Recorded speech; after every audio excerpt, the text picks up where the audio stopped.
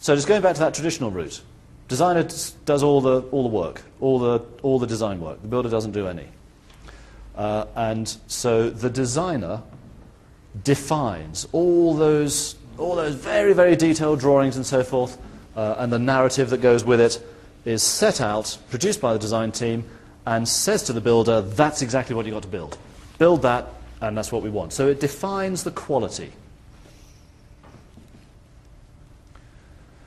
When we're selecting for builders a traditional tender, we will often say, assume that the contract period is 48 weeks, 67 weeks, whatever it might be.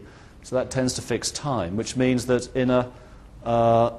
when we're using traditional contracts, a very common way of selecting the builder is there's only one variable left, which is cost. And so we say to half a dozen different builders, give us a price. And we distinguish between the builders simply on price because they're all working to exactly doing the job in exactly the same timescale, and the theory is they're all working to deliver exactly the same quality.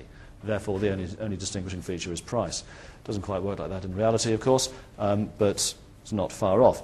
The traditional contract coverage of the tasks of right at the start of the design process, be clear what our objectives are, developing the designs, and then doing the building work. The building contract covers just that job there, and you've got letters of appointment and so forth to architects' teams covering those previous stages.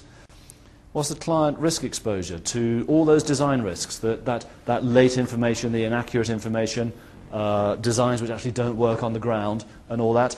So if the builder's got a problem on site from any of those issues, who picks up the tab? Answer, the client. Because it's the client's consultant team who've got things wrong. It's not the builder's fault, it's the client and their team's wrong. So in the relationship between the contractor and the client, between the builder and the client, basically what goes wrong is down to the client. So pretty much maximum risk exposure to the client, extra costs, extra time. Because the builder is not responsible for producing design information. So if there's a problem in the design information, it ain't their fault. So they shouldn't be penalised. But if they're incurring extra cost because they're sitting around on their thumbs for 3 days while some late information is produced, it's not fair that they should bear that cost. The client has to pay that cost. So the risk is total. That sounds horrible, doesn't it? But what's the flip side of the risk? What's the benefit or what's the opportunity? Retain complete control over the quality of the designs that are actually being built. So, you pay as you money and you take your choice. If you want the risk, you get that benefit. If you want that benefit, you're probably going to be faced with that risk. And if that's worth it, then traditional contracting is the way for you.